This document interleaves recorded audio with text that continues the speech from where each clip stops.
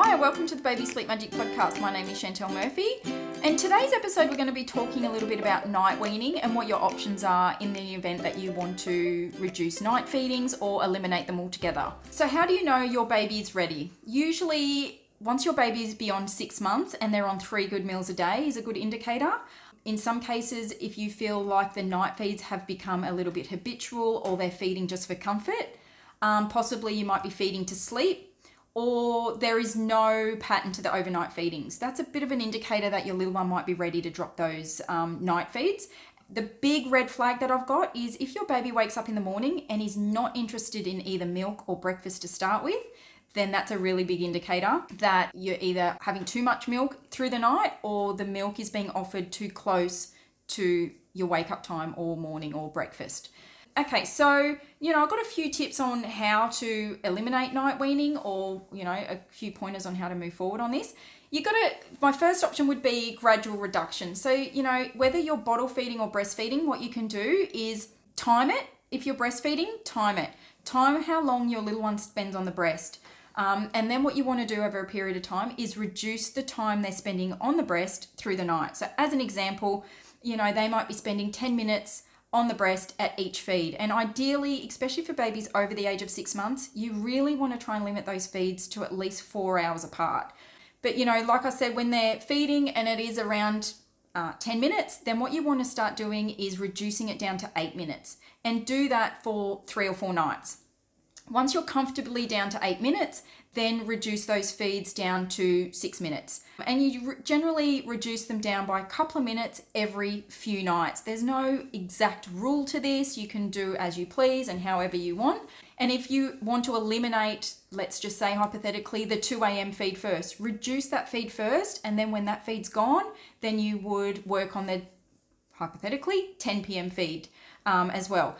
And this is same with bottles. So my recommendation would be to start at around about 120 mils and then reduce it down to by 20 mils every few days. So again, as an example, it would be reducing it down to 100 mils for 3 to 4 days, then down to 80 mils, then down to 60 mils. And then once you're down to 40 mils, you then stall initially before you go in to attend to your little one and then offer water.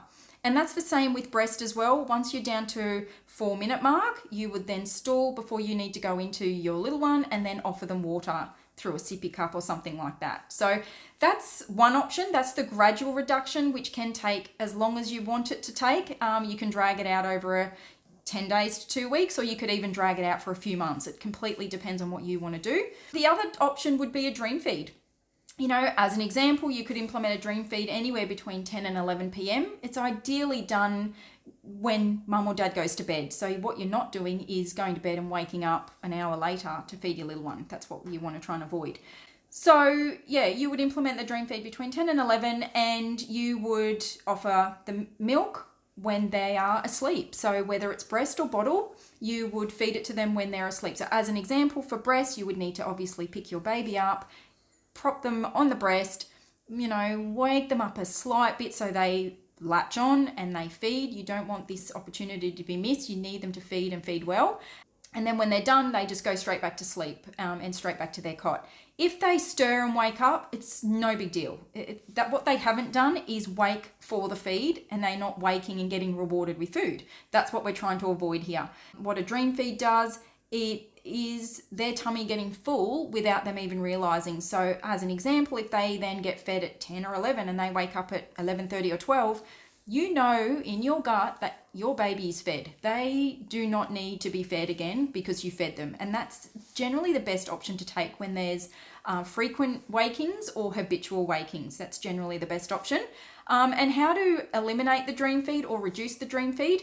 What you would do is very similar to the gradual approach as before. You would reduce the either time on the breast or milk in the bottle over a period of, a few nights. And then you would also move the time back as well. So as an example, if it was 11 o'clock, you would do that for 2 or 3 nights until you get some consistency, and then you would reduce the volume in the bottle or time on the breast and then move that time, that dream feed, back to potentially 10:30, and you stick to that process for 3 or 4 nights. And then again, after some consistency and some results, you would then move it down to 10 p.m. and reduce even further. And basically, look, as a snapshot, you would continue to reduce the time on the breast or milk in the bottle and the time that you offer the feed. And in some cases, it gets to anywhere between 8:30, 9 p.m. at night that you're offering the dream feed. And it generally ends up being around about 4 to 5 minutes on the breast or 40 to 50 mils in the bottle. So that's kind of at that point, when they're at that point, you know they're done, they're fine. They now no longer need night feeding.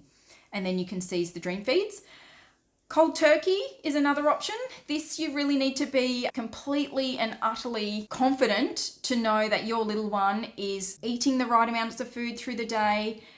You certainly want the night that you decide to go with this option, you need to ensure your little one is not suffering from any sickness or teething or regressions or anything, because when your little one cries, you purely want it to be a protest cry because they're cranky and annoyed, not because there's something underlying here. So yeah, this option and method is ideal for children, babies over the age of 6 months that are on 3 good meals a day. And when I say good meals, I'm talking a cup of food for at least breakfast, lunch and dinner. The other option that you've got is you could, if you're bottle feeding, you could water down the bottles or the amount of meals that you're offering at that time as well. And that can take a period of a week or 2, you know, there's no distinctive time frame on that. It just depends on what your little one's currently waking for, you know, how much they're feeding through the day.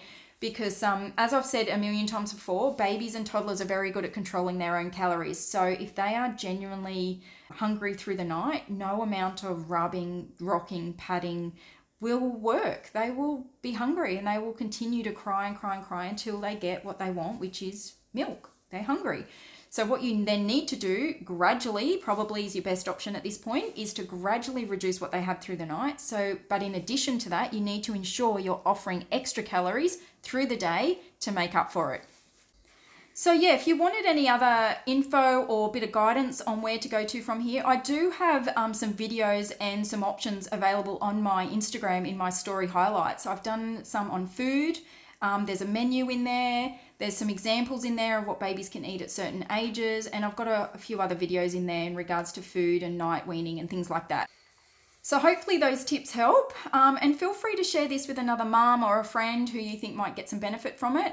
And also, if it's not too much to ask, can I ask a favour that you can kindly jump onto iTunes and just leave us a review, as that helps with our rankings. It also helps with gain a bit more exposure when it comes to the podcast and helping some more mums out there. So thanks again for listening, and I'll see you in the next podcast.